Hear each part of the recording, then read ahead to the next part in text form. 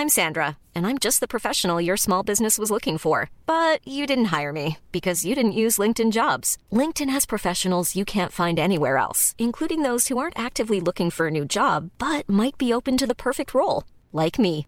In a given month, over 70% of LinkedIn users don't visit other leading job sites. So if you're not looking on LinkedIn, you'll miss out on great candidates like Sandra. Start hiring professionals like a professional. Post your free job on linkedin.com/people today.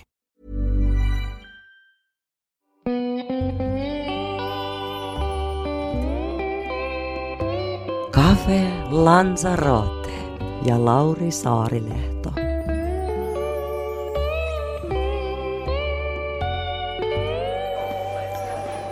Arto Tuunella, hyvää päivää. Tervetuloa Cafe Lanzaroten vieraaksi. Kiitos, oikein hyvää päivää. Hei metsästä Arto tuohon, kun sä äsken tuossa kerkesit jo sanoa, että sä oot ollut mökillä, et ollut rentoa ja miellyttävää ja mukavaa, mutta niin tässä on kuitenkin kyse biisin tekemisestä ja niin sävellystyöstä. Miten sä sävellät? Mä mietin sitä usein itsekin, että miten mä sävellän. Aika usein varmaan semmoinen niin klassinen tilanne on ja ajatus on niin biisintekijästä on silleen näppäilemässä jotain kitaraa tai jotain pianoa tai muuta vastaavaa ja vähän etsimässä niin sointukuvioita ja harmonioita ja tällaista. Ja kai se voi joskus olla sellaista. Siis, kyllä musta tuntuu, että semmoinen on tosi hauskaa, että jos ajatellaan, niin kuin, että kun monet sanoo, että hyvän biisin yksi merkki esimerkiksi on se, että se toimii niin kuin akkarilla nuotioversiona. En mä tiedä, niin kuin, mun mielestä se on yksi mielipide muiden joukossa ja se on vähän silleen, että se voi olla niin. Se voi olla, se riippuu niin paljon siitä, mutta musta tuntuu, että se riippuu niin paljon siitä biisistä ja siitä, musta tuntuu, että mä en ainakaan mä en halua, että mulla on joku semmoinen kaava, että miten biisi tehdään. Että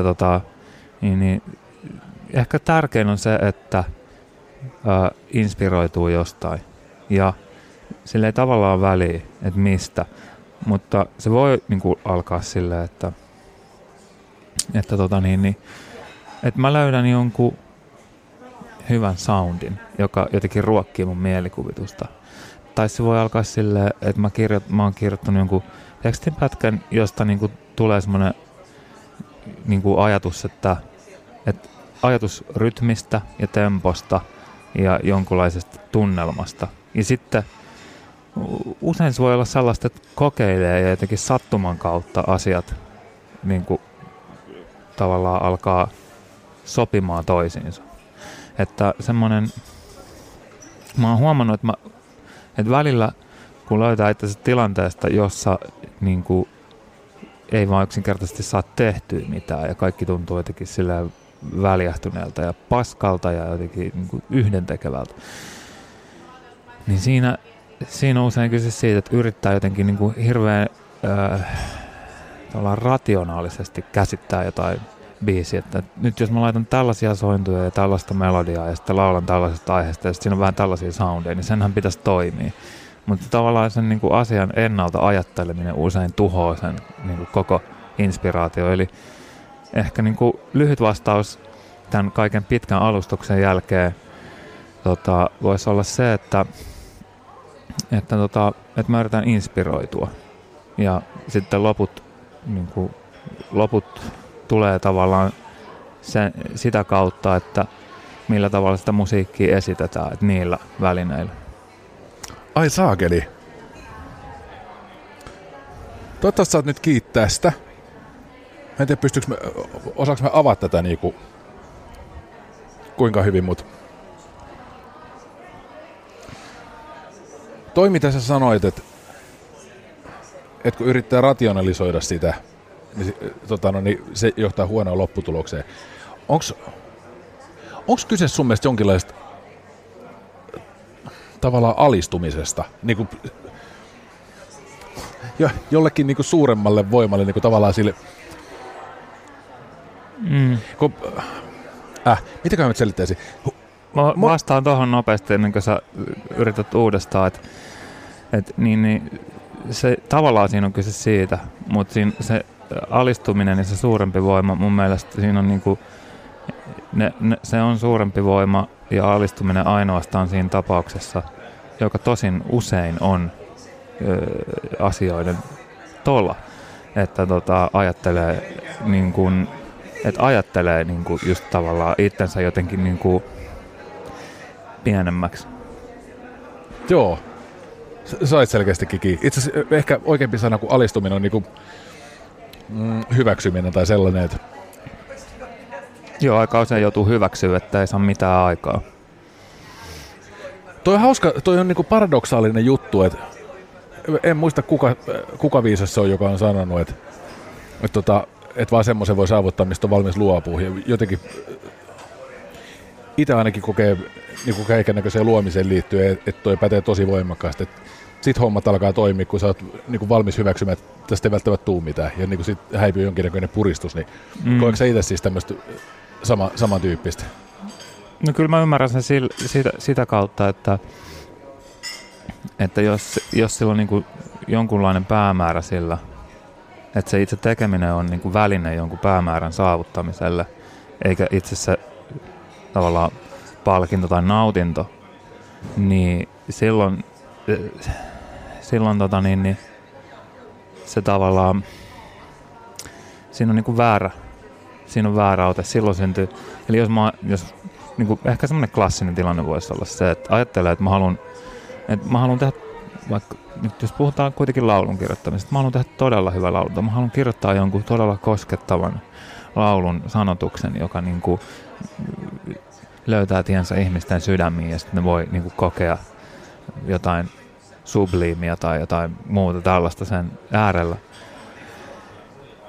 Niin se niinku se on väärä motiivi ja se, tavallaan niinku sitä aina löytää, että se sitten siitä, että siinä vaiheessa kun laulun kirjoittaminen tuottaa itsessään nautintoa, niin on jotenkin oikeassa paikassa. Ja siinä mielessä se, että päästään irti sellaisesta asioista kuin menestys tai se, että siitä joskus tulee joku niinku toimiva tuote tai joku muu teos, niin se varmasti pitää tosi paljon paikkaansa.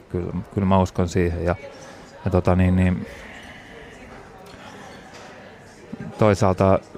toisaalta niinku, niitä ei voi oikein kieltääkään, koska ne on se tavallaan päämäärä kuitenkin. Ne on, että mä en esimerkiksi kirjoita lauluja sitä varten, että mä voisin niinku pitää niitä mun pöytälaatikossa tai että se on kuitenkin myös mun duuni. Niin se on vähän vaikea tilanne välillä silleen niinku hahmottaa se, että niinku, koska irtipäästäminen on myöskin sellaista tämmönen niinku henkinen tai psyykkinen irtipäästäminen, niin se on, että mitä kovempaa sitä yrittää tehdä, niin sitä huonommin se onnistuu. Miten toi tasapaino säilyy sulla? Mä saan tosi hyvin kiitosta, erityisesti kun miettii sun ammattia, kun se on sillä tavoin, että kun se on kuitenkin niin julkista, se on niin esille tavallaan sitä seireenien, tossa ammatissa se seireenien laulu on varmaan todella voimakasta. Että niinku, voisin kuvitella, että helpostikin tulee tarve tehdä ison hittibiisin jälkeen seuraava hittibiisi sillä tavalla, että kaikki tykkää sitä tavalla, että käy juuri toimista sä puhuit. Niin miten sä pystyt pitämään tavallaan itse suitsis sillä tavoin, että se fokus säilyy siinä olennaisessa? En mitenkään. En mä tiedä. Ei mulla ole aavistustakaan. Siis, mä vastaan tähän nyt taas jotenkin pitkästi. Mä luin tuolla mökillä olisi Claes Anderssonin, joka niin kuin, vaikuttaa kyllä siis äärimmäisen niin kuin, viisaalta ihmiseltä ja niin kuin, tämmöisestä kirjoittamisesta ja luovuudesta. Mä en muista sen kirjan nimeä, mutta siinä oli kuitenkin kyse siis, että miten opit vaikka kirjoittamaan. Ja siinä puhutaan paljon siitä, että miten, vaikka se on niinku kirjailijan ammatista, niin kuitenkin mä pystyn aika hyvin samastumaan siihen laulun tekemisessä. Että niin siinä oli se ajatus, että pitää, että niinku iso osa siitä duunista on sen ambivalenssin hyväksymistä, semmoisen niinku, sen niinku tavallaan sietämättömän tai semmoisen niinku ahdistavuuden, sen ahdistuksen sietämistä, että nyt niinku ei ole vielä tavallaan valmis joku semmoinen idea. Ja niin kuin, että mä en ole mikään ammattilainen puhumaan luovuudesta silleen, että musta tuntuu, että tai tavallaan ehkä sen takia mä just oon, että niin kuin mä en tiedä siitä mitä, mutta mä haluan tietää. Niin jollain tavalla siitä niin kuin, siinä on aina se juttu, että jotenkin siitä pitää niin kuin,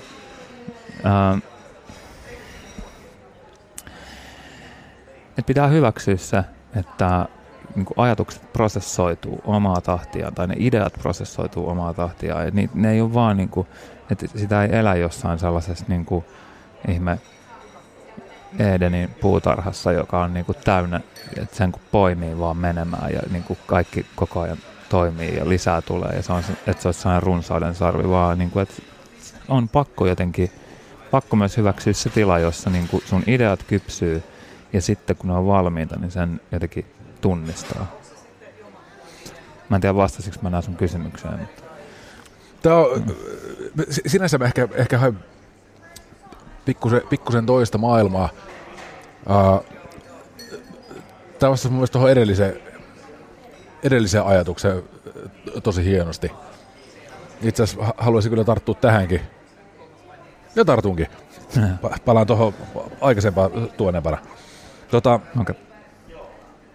Kun toi on hauska asia sinänsä, toi runsauden sarvi ja se sietämättömyyden sietäminen, kun samaan aikaan tämä maailma ympärillä niin oikeastaan kaikkia mahdollisia kanavia pitkin tuputtaa sitä, että tämä maailma on runsauden sarvi ja niin sinulla on oikeus siihen runsauteen ja jotenkin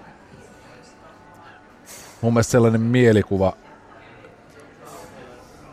ihmiset antaa itselleen ja kanssaihmisilleen hyvin voimakkaasti semmoisen mielikuvan, että onnistunut elämä on nimenomaan sen niinku runsauden sarveen niinku suuaukolla, että kaikki mikä tuntuu kivalta, niin tavallaan on tervetullutta ja sitten siitä puuttuu semmoinen niinku turtuminen siihen mukavuuteen, että onnistunut elämä on niinku syntymästä kuolemaan kestävä kliimaksi, mikä on absurdi ajatus. Onnistunut elämä on absurdi ajatus. Se saa kuulostamaan elämän joltain suoritukselta, jossa niin kuin tullaan jossain vaiheessa maaliin ja sen jälkeen annetaan haastattelu jollekin urheilutoimittajalle, että miten meni. Hyvin meni. Joo, se meinaa sitä, että se on absurdi ajatus tavallaan semmoinen, että elämä voisi olla yhtä kliimaksia, koska sitten se kliimaksi on niinku sitä normaalia, jos se on kertaa jatkuvaa ja sitä tavallaan arkista. Nyt jotenkin tuntuu, että nimenomaan toi sietokyky, että meidän on kauhean vaikea jotenkin sietää tavallaan arkea ja niinku nähdä sitä riittävän. Joo, sehän on hankalaa, jos mitä enemmän niinku, ja varmasti jokainen, joka on niinku tehnyt jotain sellaista, niinku esimerkiksi soittanut keikkoja, jossa niinku jollain tavalla juostaan, tai niinku joka parhaimmillaan on aika hyviä kiksejä ja bailaamista ehkä ja kaikkea niinku sitä, niin sen jälkeen saattaa olla, että arki tuntuu aika silleen puisevalta. Ja tai toisaalta sitten ylipäätään, että niinku semmoinen luovuudessa, että silloin kun on inspiraation vallassa, niin sehän on myös semmoinen hurmos, joka itsessään tuntuu siis niin mahtavalta, että se just varmaan niinku lähentelee jotain, jos ei maniaa, niin varmaan jotain hypomaanista tilaa ja tuntuu siltä, että asiat on aika niinku järjestyksessä silloin, että tavallaan niinku semmoiset niinku mittasuhteet tai just se perspektiivi, mistä sä puhuit, se on vähän eri ja siinä on niinku itse tosi tärkeä, tuntuu, että on niinku kanavoi jotain olennaista ja sitten kun sitä ei ole, niin sit saattaa just tuntea, että se on aika pieneksi, saattaa tuntea itsensä niin kuin jotenkin silleen, että mitä tapahtui, että nyt mä en enää olekaan niin kuin tämmöinen ihmeellinen kanava, joka niin kuin sylkee ulos jotain siistiä Et siitähän tulee vähän sellainen krapula myöskin. Ja tämä kuulostaa ehkä vähän dramaattiselta, mutta se mun mielestä on dramaattista, koska se tuntuu tosi hyvältä, kun saa aikaan, kun luo jotain, kun tekee jotain. Vaikka se olisi vaan niinku vaan ja vaan, mutta siis vaikka se olisi joku niinku kappale, jossa on muutama sointu ja joku semmoinen rytmi, mikä on miljoonas muussakin kappaleissa, mutta se on oma ja siinä on oma ääni, niin se tuntuu tosi hyvältä. Kuinka helppo, tai onko se merkittävää, että kuinka helppoa uskoa sitä tunnetta, kun tuntuu, että mä en ole enää se kanava, joka vaan suoltaa tavallaan tätä sen niin kuin inspiraation jälkeen, että kuinka totta siitä tavallaan tulee, vai onko kuitenkin joku semmoinen usko sisimmästä, ei kyllä, se jatkuu taas jossain kohtaa? Totta kai on semmoinen usko, mutta on myös olemassa semmoinen mahdollisuus, että se niin kuin ei jatku. Se on mun mielestä tietenkin myös silleen, sekin on niin kuin yksi vaihtoehto, että se ei vaan jatku. Mutta sitten niin kuin siinä on ehkä kyse siitä, että jos ajatellaan, mikä voisi olla semmoinen niin kuin hyvä vertauskuva. Jos ajatellaan vaikka jotain niin kuin ekstreme liikuntasuoritusta, joka niin kuin aiheuttaa paljon mielihyvää, niin siitähän muistaa siis jälkikäteen, vaikka jostain maratonin juoksemisesta, niin siitä muistaa sen euforian, eikä muista niinkään niitä hetkiä, kun joka paikka on sattunut tai on niin kuin tuntunut tosi epämiellyttävältä tai siltä, että niin kuin et halua luovuttaa tai siltä, että niin kuin niin kuin koko juttu on ihan perseestä ja sitä ei vaan niin kuin saa tehty, että sitä muistaa ne niin kuin positiiviset osuudet siitä. Niin musta tuntuu, että koska niin kuin jonkun vaikka albumikokonaisuuden tekeminen ainakin sellaisessa roolissa, jossa on niin kuin itse vastuussa sen niin kuin valmiiksi saattamisesta, niin siitä on aika iso osa niin kuin semmoista aika puisevaakin tekemistä. Että se niin kuin luova hurmos on silleen pieni osa mun mielestä, mutta se on niin hyvä, että se riittää, että se niin kuin sen muistaa. Että sitten siinä vaiheessa, kun niin kuin muistaa vielä ne, että miten paljon joutuu vaikka valvomaan, koska niinku ei pysty niinku sieltä tilalta jotenkin nukkuu tarpeeksi tai ei ehdi tai jostain muista syistä, niin sitten ei ole vielä valmis tekemään sitä. Sitten vasta kun ne on unohtunut ja sitten haluaa uudestaan niinku tavoitella sitä hyvää fiilistä.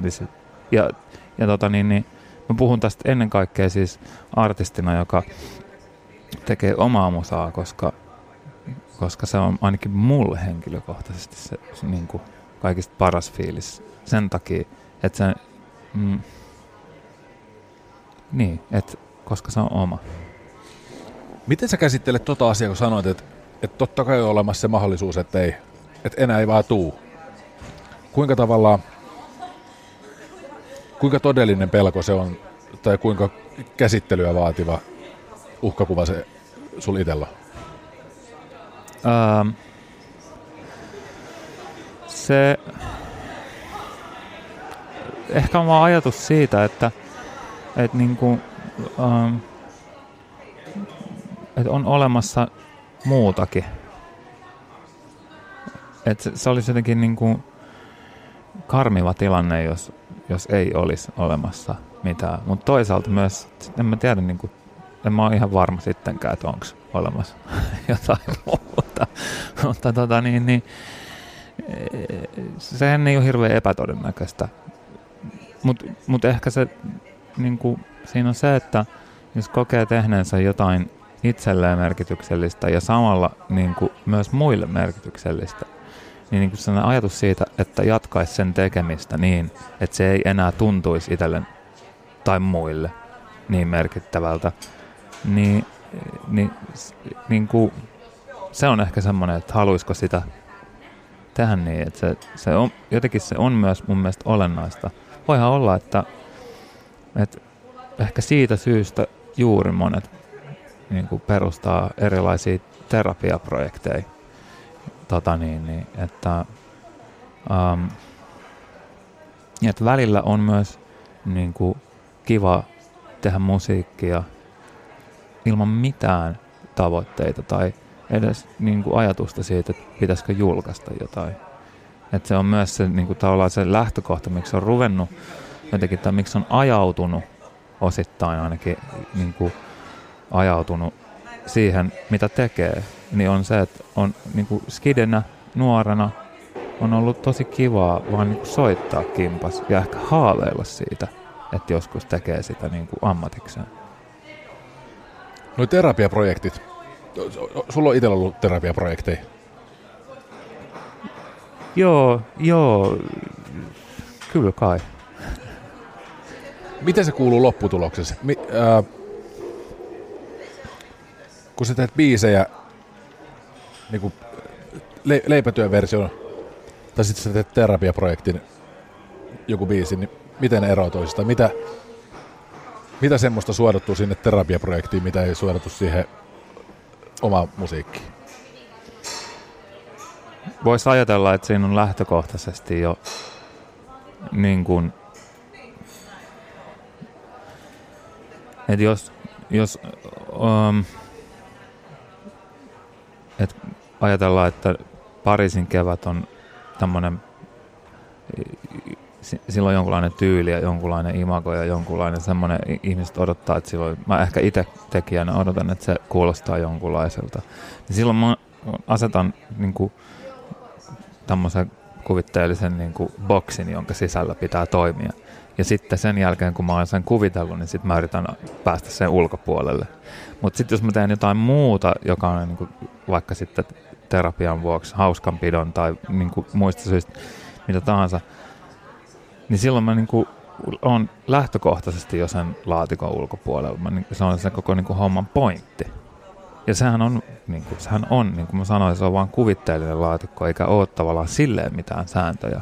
Mutta jotenkin kummas niitä kuitenkin on. Sä haluat jotenkin, koska ihminen haluaa, en mä tiedä, niin kuin ehkä laittaa asioita tavallaan järjestykseen omassa mielessä ja lajitella niitä. Joo, toi on hauska asia, kun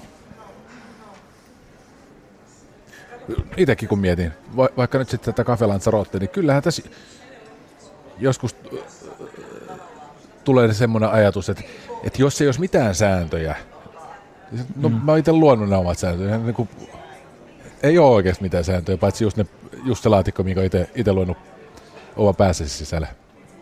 Mutta toi on niinku, toi on hauska asia, sanoit, että menee sen laatikon ulkopuolelle. Niin liittyykö sulla siihen, tuleeko susta itsestäsi esiin jotain semmoisia puolia, mitkä yllättää sut itseskin? Että näköjään, halusin toteuttaa jotain tämmöistä. Ei. Tai siis ei oikeastaan. Musta tuntuu, että se on vaan se semmoinen niinku tunne siitä, että ei ole hirveästi mitään sääntöjä, niin se on hirveän hyvä. Se ei tarkoita sitä, että sulla olisi kaikki niin kuin maailmankaikkeuden asiat yhtäkkiä siinä niin kuin valittavissa, että niin kuin kaikista mahdollisista ideoista ja niin kuin yhdistelmistä ja sitten se olisi liikaa. Siinä on kyse siitä, että ehkä enemmänkin siitä, että mä tiedostan mun omat rajat ja yritän jotenkin niin kuin jollain keinoin ylittää ne tai niin kuin laajentaa sitä laajentaa niin kuin sitä, mitä mä niin kuin jotenkin pystyn tuottamaan. Että se on kuitenkin hirveän vähäinen, mitä niin kuin yksi ihminen pystyy niin kuin parhaimmillaankaan jotenkin niin kuin keksimään, ellei satu olemaan joku niin kuin ihmeellinen nero, mutta siltikin se on aika rajallista. Ja se on aika lohduttava ajatus, koska niin kuin ainoa mun mielestä, mikä niin kuin saa jotenkin tekemään jotain, on se, että tajuu, että on hirveän rajallinen. jos olisi sellainen olo, että pystyy kaikkeen, niin ei ikinä tekisi mitään. Olipa hyvin selitetty siis tämä kokonaisuus. Palaan nyt siihen, siihen mitä ennen Claes Anderssonia puhuttiin. Joo. Seireenien laulusta. Ja tavallaan itsensä, menee hauskasti vähän sama maailma, niin kuin itsensä suitsimisesta. Et kun ihminen on vähän semmoinen, mikä on tässä nyt tullut muutamassakin mielessä jo esiin, niin me halutaan niin kuin lokeroida ja me halutaan löytää logiikoita, ja me halutaan löytää toimiva kaava niin kuin luonnosta sillä tavoin, että miten me päästään haluttuun lopputulokseen niin kuin mahdollisimman vähällä työmäärällä niin kuin energiatehokkaasti, niin käyttäkäämme sitä. Mutta niin, nyt kun sä sanoit, että niin kuin lähtökohtaisesti biisien tekemiseen, että niitä ei pitäisi lähteä tekemään se tavallaan tavoite edellä, vaikka se siellä joka tapauksessa on. Niin. Ja nyt sitten kun sä onnistut tekemään erittäin onnistunut ja suositun kappaleen ja niinku palautetta tulee ja niinku kehutaan, että tämä on niinku niin mahtavasti tehty, niin ainakin voisin kuvitella, että siinä helposti tulisi tavallaan semmoinen, että analysoi tavallaan sen oman onnistumisensa ja lähtee toisintamaan sitä, että pääsisi taas siihen samaan kliimaksipisteeseen, missä niinku koko maailma on aivan innoissa, että miten nerokasta. Niin miten pystyy hillitsemään itseensä, ettei kuuntele sitä Seirenin laulua, että täällä olisi tämä hitti odottamassa sua nyt, jos sä toimit tälleen samalla tavalla. Että pystyy edelleen siihen niin tavallaan vapautuneeseen ja paineettomaan, mutta niin tavallaan pakottamattomaan luovuuteen ja biisin kirjoittamiseen. Toi on tavallaan, mä ymmärrän tuon ajatuksen. Musta tuntuu, että niinku suurin vaikeus on ehkä just olla tekemättä jotain vähän samankaltaista, koska niinku viitaten edelliseen vastaukseen, että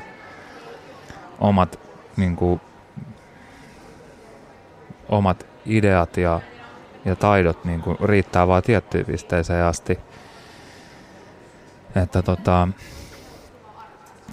et ylipäätänsä niinku uuden jonkunlaisen kokonaisuuden, jota kutsutaan lauluksi, niin luominen sillä tavalla, että se ei kuulosta siltä, mitä on jo tehnyt, on mun mielestä tosi vaikeeta.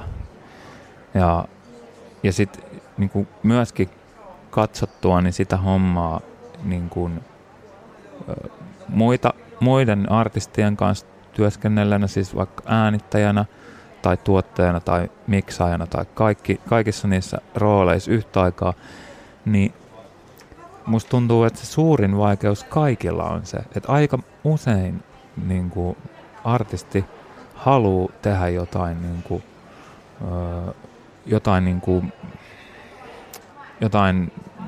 uutta, jotain niin kuin mikä kiinnostaa. Ja sehän, mun mielestä se on hyvä ajatus. Miksi tehdä jotain, mikä kuulostaisi jo joltain, ja sitten se olisi vaan niin kuin pastissi. Tai pastissi niin kuin omista tekemisistä. Mutta sitten se on niin kuin turvallisuuden tunne. Et tuntuu, että kaikki semmoiset niin kuin, vähän niin kuin linjasta poikkeavat ideat on niin kuin riskejä. Niin nehän ei ole siis riskejä, mutta se saattaa tuntua siltä. Se on vähän sellainen mindfuck, että sitä just rakentaa sitä laatikkoa itselleen. Ja niin kuin, että mun mielestä se ei ole niin kuin jonkunlainen houkutus, että teet tällä tavalla, vaan niin kuin, tai ehkä se houkutus on se, että se niin kuin ajatus tuntuisi jotenkin silleen helpolta tehdä.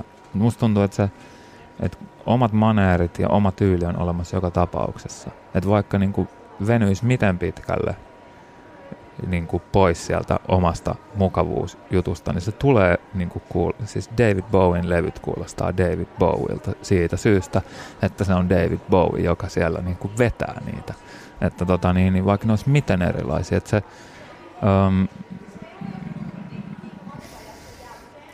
niin kuin, että on olemassa ehkä sellainen musta tuntuu, että suurin syy, minkä takia niin kuin, jos artisti tekee niin kuin, jotenkin liian tutun kuuloisen biisin, on se, että niin kuin, siltä on vaan loppunut bensa kesken. Että ei kukaan varmaan oikeasti yritä tehdä niin kuin, sitä toisintoa, eikä se toimi silleen, että kukaan ei myöskään halua kuulla sitä samankuuloista biisiä, koska sitten kaikki on silleen, että niin, että tää on vähän niin kuin se, mutta tää on vähän huonompi. Koska ei siitä parempaa tule. Tai silleen mä ajattelen. Mä en usko, että siitä tulee. Mutta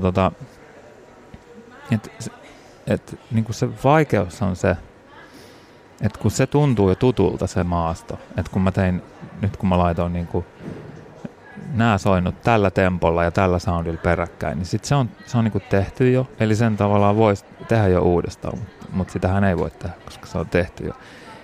Niin se tuntuisi niin kuin helpolta ratkaisulta. Nyt pitää keksiä jotain muuta. Ja se on tavallaan, vaikka sä tiedät ne vaihtoehdot ikään kuin, tää on taas sitä rationalisoimista, mutta se on kuitenkin niin kuin tuntematon maasto, se, että tekee jotain uutta. Ja se on niin kuin, sinne on väsyttävää mennä. Siis se tuntuu siltä, niin kuin, että ei jaksaisi. Tiedätkö, että se vaatii siis ponnistuksia. Ne ei ole fyysisiä ponnistuksia, paitsi pitää vaan niin kuin jaksaa istua perseellä ja näpytellä niin kuin pianoa tai hiirtä. Mikä se voima on, mikä saa ponnistamaan? Mä en halua, että tämä kuulostaa jotenkin liian heroiselta, siis silleen, että niinku, mutta et siis tavallaan haluunkin. Mä haluan just, että se kuulostaa sankarilliselta. Mutta niin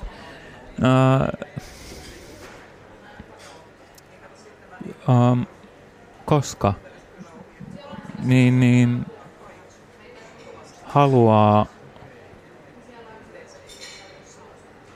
en mä tiedä, siis kaikki tietää jotenkin sen, mun mielestä sitä voisi verrata sellaiseen, että kun on niin kuin nähnyt jotain tosi todentuntuista unta, joka on tuntunut kivalta, tai sitten se on tuntunut kaoottiselta tai painajaismaiselta, mutta se on olemassa oleva maailma.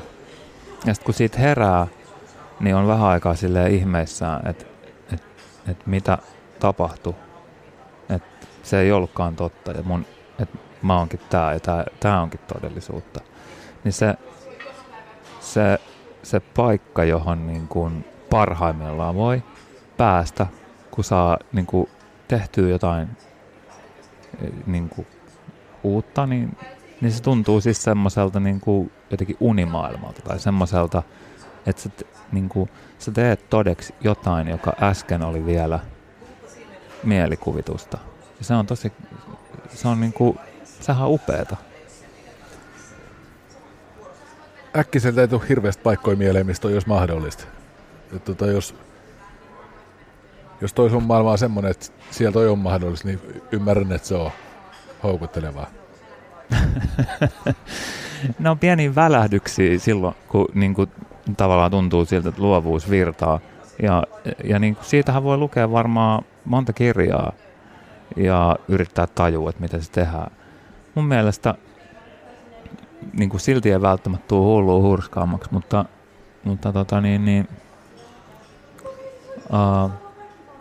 mä pidän David Lynchin ajatuksista, luovuudesta.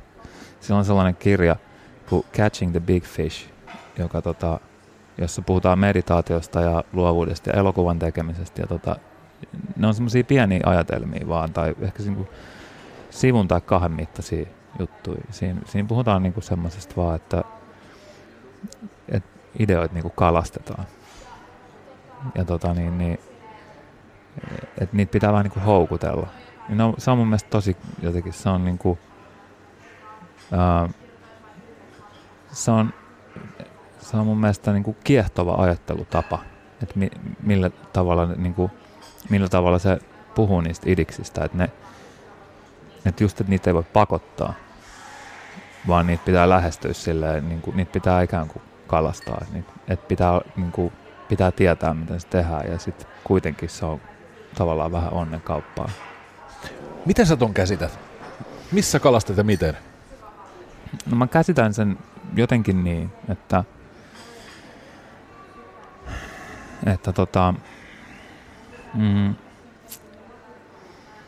semmoisessa tilassa, jossa tuntee olevansa jonkunlaisessa luovuuden vallassa, niin silloin niin kuin vapaa assosiaatio toimii enemmän.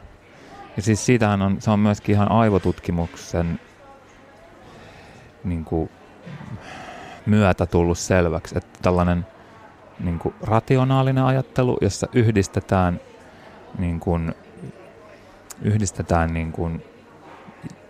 ns. Järkevästi asioita, ja sitten semmoinen vapaa assosiaatio, joka on niin kuin lähempänä, jos ajatellaan vaikka, niin kuin, no se on luovempi tila ainakin, niin ne on niin kuin vastakohtia, että ne sulkee vähän niin kuin toisensa pois. Että joko oot enemmän siinä toisessa, tai sitten sä oot siinä toisessa. Sä et voi saada niitä molempia yhtä aikaa, jolloin tarkoittaa sitä, että jos sä haluat päästä vapaan assosiaation tilaan, niin se on niin kuin sellainen odottamaton, että sä et voi niin kuin itse päättää, että niin kuin, millä tavalla asiat yhdistyy. Sä voit vaan antaa niiden yhdistyä, ja silloin se pitää se niin kuin rationaalinen mieli jollain tavalla pystyy hylkäämään. Se on aika vaikeeta. Miten sä teet sen?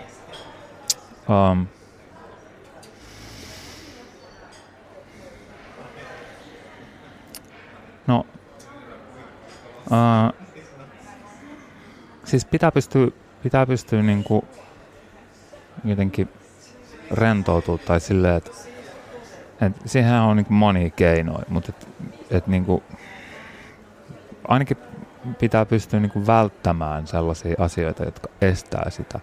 Että jos tietää, että pitää niinku vaikka tehdä jotain 3 tunnin päästä, eikä saa sitä mielestään, niin se ei ole hirveän hyvä. Et sitäkään ei voi.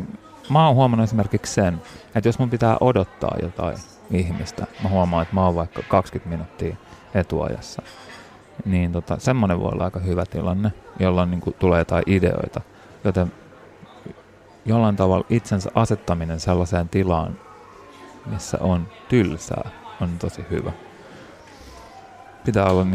Pitää olla vähän tylsää, että voi tulla idiksi. Jos koko ajan on niin kuin hirveän viihtynyt ja täyttänyt niin kuin aikansa kaiken näköisillä niin kuin mukavilla jutuilla, jotka vie sun huomioon, niin se ei ole oikea tila.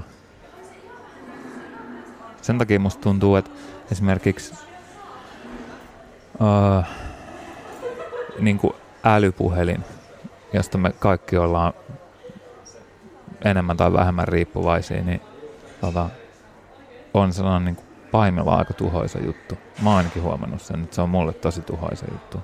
Että se on, niin kuin, se on vaan niin kuin heitettävä johonkin, jos haluaa paneutua. Onko se helppoa? Ei. Se on yllättävän vaikeeta.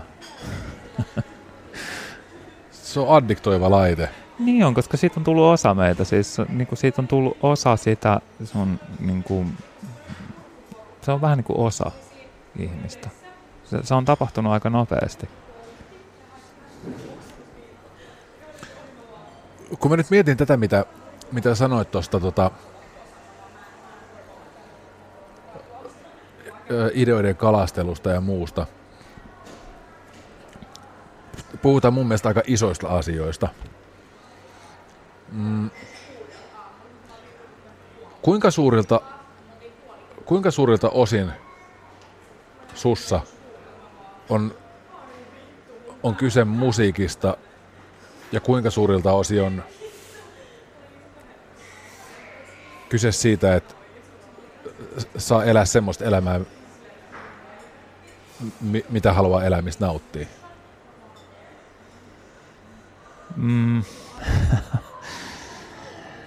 Hyvä kysymys. Toi on musiikista aika paljon kyse myös, siis jos saa näiden vaihtoehtojen ulkopuolelle valita yhden, niin on siitä, että kiitos, että, että vois sanoa jotain elämästä, jotain sellaista, niin kuin, jotain olennaista. Ensinnäkin voisi käsittää jotain olennaista ja voisi sanoa jotain olennaista. Tai edes jotain sinne päin. Musta tuntuu, että musiikki on niin kuin erottamaton osa mulla sitä. Mutta se, että elää mukavaa elämää ja nautinnollista elämää, niin se ei niin kuin täysin onnistu, jos haluaa sanoa tai tehdä jotain, koska musta tuntuu, että sikäli ainakin mikäli nautinnollisella elämällä käsitetään semmoinen tyytyväinen olotila, niin se ei ole mikään olotila ruveta kirjoittaa biisiä. Ja semmoinen tyytymättömyys on jotenkin hyvä polttoaine. Ja niinku, semmoinen niinku mukavuustila taas sitten, niin joo, se on niinku eri tila. Mutta sitten samanaikaisesti myös se on just se, mitä mä haluan niinku elää mun elämää, että mä voin tehdä sitä. Mä voin tehdä musiikkia ja yrittää kirjoittaa jotain semmoista siihen musiikkiin, joka niinku tuntuu tärkeältä ja välittämisen tai sanomisen arvoiselta. Että se on vähän ristiriitainen. Toi mielenkiintoinen toi tyytymättömyys niinku polttoaineena. Onko tossa, periaatteessa nyt on vähän sama kysymys kuin äskeinenkin, mutta kysyn silti, että onko toi sun mielestä niinku se tyytymättömyys, onko niinku kyse tavallaan siitä, että haluaa paeta sitä omaa tyytymättömyyttä, vai onko kyse siitä, että aistii tyytymättömyyden ja haluaa niinku korjata jotain ja tehdä jostain parempaa?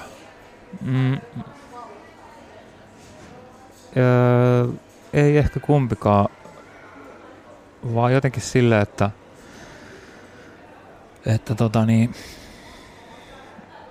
jotenkin kokee, että on tehtävä. Ja se niinku, siihen liittyy sitä ambivalenssia, koska tavallaan osa musta haluaisi jäädä himaan makoilemaan, lukea kirjaa tai katsoa Netflixiä tai niinku jotain tällaista. Ja sitten se toinen osa musta niinku, ne haluaisi tehdä ja ne riitelee, koska niinku, ne ei tavallaan tykkää toisistaan. Ne tarvii toisiaan, mutta ne ei tykkää toisistaan. Eli siis se tyytymättömyys on, joo, se on ehkä niinku, mihin sitä vois niinku verrata. Mä yritän keksiä jonkun semmoisen tosi banaali esimerkin, niinku, esimerkiksi silleen, että mä haluaisin nousta kun nukuttaa, mutta on hirveä kusihätä ja sitten on pakko mennä kuselle. Se on niinku melkeinpä fyysinen tarve tavallaan vaan niinku tehdä se joku juttu. Että siis mä voin sanoa näin rehellisesti siksi, että mä en oo aloittanut, mä en tiedä onko kukaan, mutta mä en oo aloittanut musiikin, niinku oman musiikin tekemistä siksi, että se vois, että mä niinku tarviin töitä, vaan mä oon aloittanut sen tekemisen siksi, että mä haluan tehdä sitä. Niin varmasti kaikki. Mutta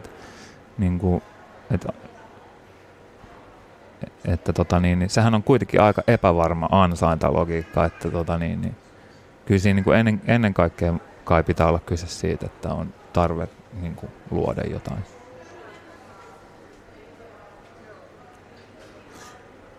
Kun toi kuulostaa se, mistä lähdettiin liikkeelle jo. Sä oot ollut mökillä, sävellellyt siellä ja niinku äärimmäisen rentouttava, miellyttävä, mukava ympäristö. Oman korvaan toi kuulostaa kyllä unelmalliselta duunilta ja sillä tavoin, että miten paremmin sitä voisi elämänsä elää, kun saa tavallaan tehdä rakastamaansa työtä niin kuin vielä tuommoisessa ympäristössä. Mitä asioita sun pitää? Onko sulla tähän työhön ja itsesi toteuttamiseen sellaisia juttuja, mitä sun pitää? Vai onko kaikki saa niin kuin sillä tavoin, että saa? Ei todellakaan, ei.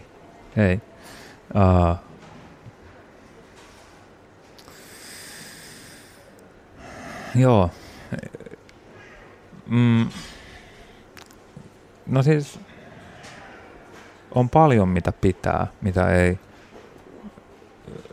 ei haluaisi. On niin kuin mietittävä välillä niin kuin jotain talouteen liittyviä asioita ja semmoisia juttuja, jotka pitää jotenkin niin kuin selvittää ja pähkäillä ja tehdä. Tai siis niin kuin, vähän niin kuin silleen, että laskut pitää maksaa ja tällaisia asioita. Ja niin kuin, ei se nyt ikinä ole mitenkään semmoinen niin kuin hei, mitä siistiä. Että semmoisia niin kuin arkisia asioita. Mä en, ja sekin on vähän ristiriitainen juttu, että jotenkin mä koen, että se on sisäinen taiteilija. Se on sellainen niin kuin, se on sellainen pilalle hemmoteltu pikkulapsi, joka saa aina mitä se haluaa. Ja sen, niin kuin, sen pitää saadakin, se, jos se aikoo tehdä jotain. Ja sitten mutta niin kuin, jos se jää päälle, niin sitten tulee niin kuin huonoa jälkeä. Että sit pitää kuitenkin, niin kuin, ja sitten tavallaan siihen just auttaa se, että pitää tehdä semmoisia asioita, mitkä ei ole niin kivaa. Että niin kuin, jos koko ajan on vaan niin kuin helvetin siistiä, niin sitten sen seuraavan siistiä jutun pitää olla vähän enemmän siistiä, ja sitten siitä tulee tosi huono kierre. Et sikäli mä ajattelen myös niin, että ne asiat, joita mun pitää, että vaikka ne ei sillä hetkellä ehkä tuota mulle jotain suurta mielihyvää, niin ne ainakin pitää mut niin kuin jollain tavalla kasassa ja estää mua sekoamasta. Ja parhaimmillaan siis ne voi myös niin kuin antaa tosi paljon semmoista niin kuin rutiininomaiset ja automaattisesti tehtävät asiat, niin kuin vaikka, että joutuu ajamaan autolla jonkun matkan päästäkseen pisteestä A pisteeseen B, niin siinäkin niin kuin sekin voi olla niin kuin luovuutta ruokkiva tapahtuma. Arto Tuunela, valtavasti kiitoksia haastattelusta. Kiitos.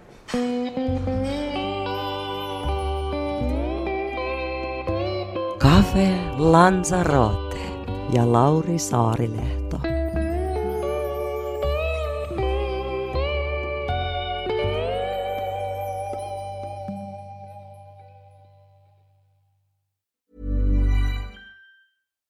Hi, I'm Daniel, founder of Pretty Litter. Cats and cat owners deserve better than any old-fashioned litter. That's why I teamed up with scientists and veterinarians to create Pretty Litter. Its innovative crystal formula has superior odor control and weighs up to 80% less than clay litter. Pretty Litter even monitors health by changing colors to help detect early signs of potential illness. It's the world's smartest kitty litter. Go to prettylitter.com and use code ACAST for 20% off your first order and a free cat toy. Terms and conditions apply. See site for details.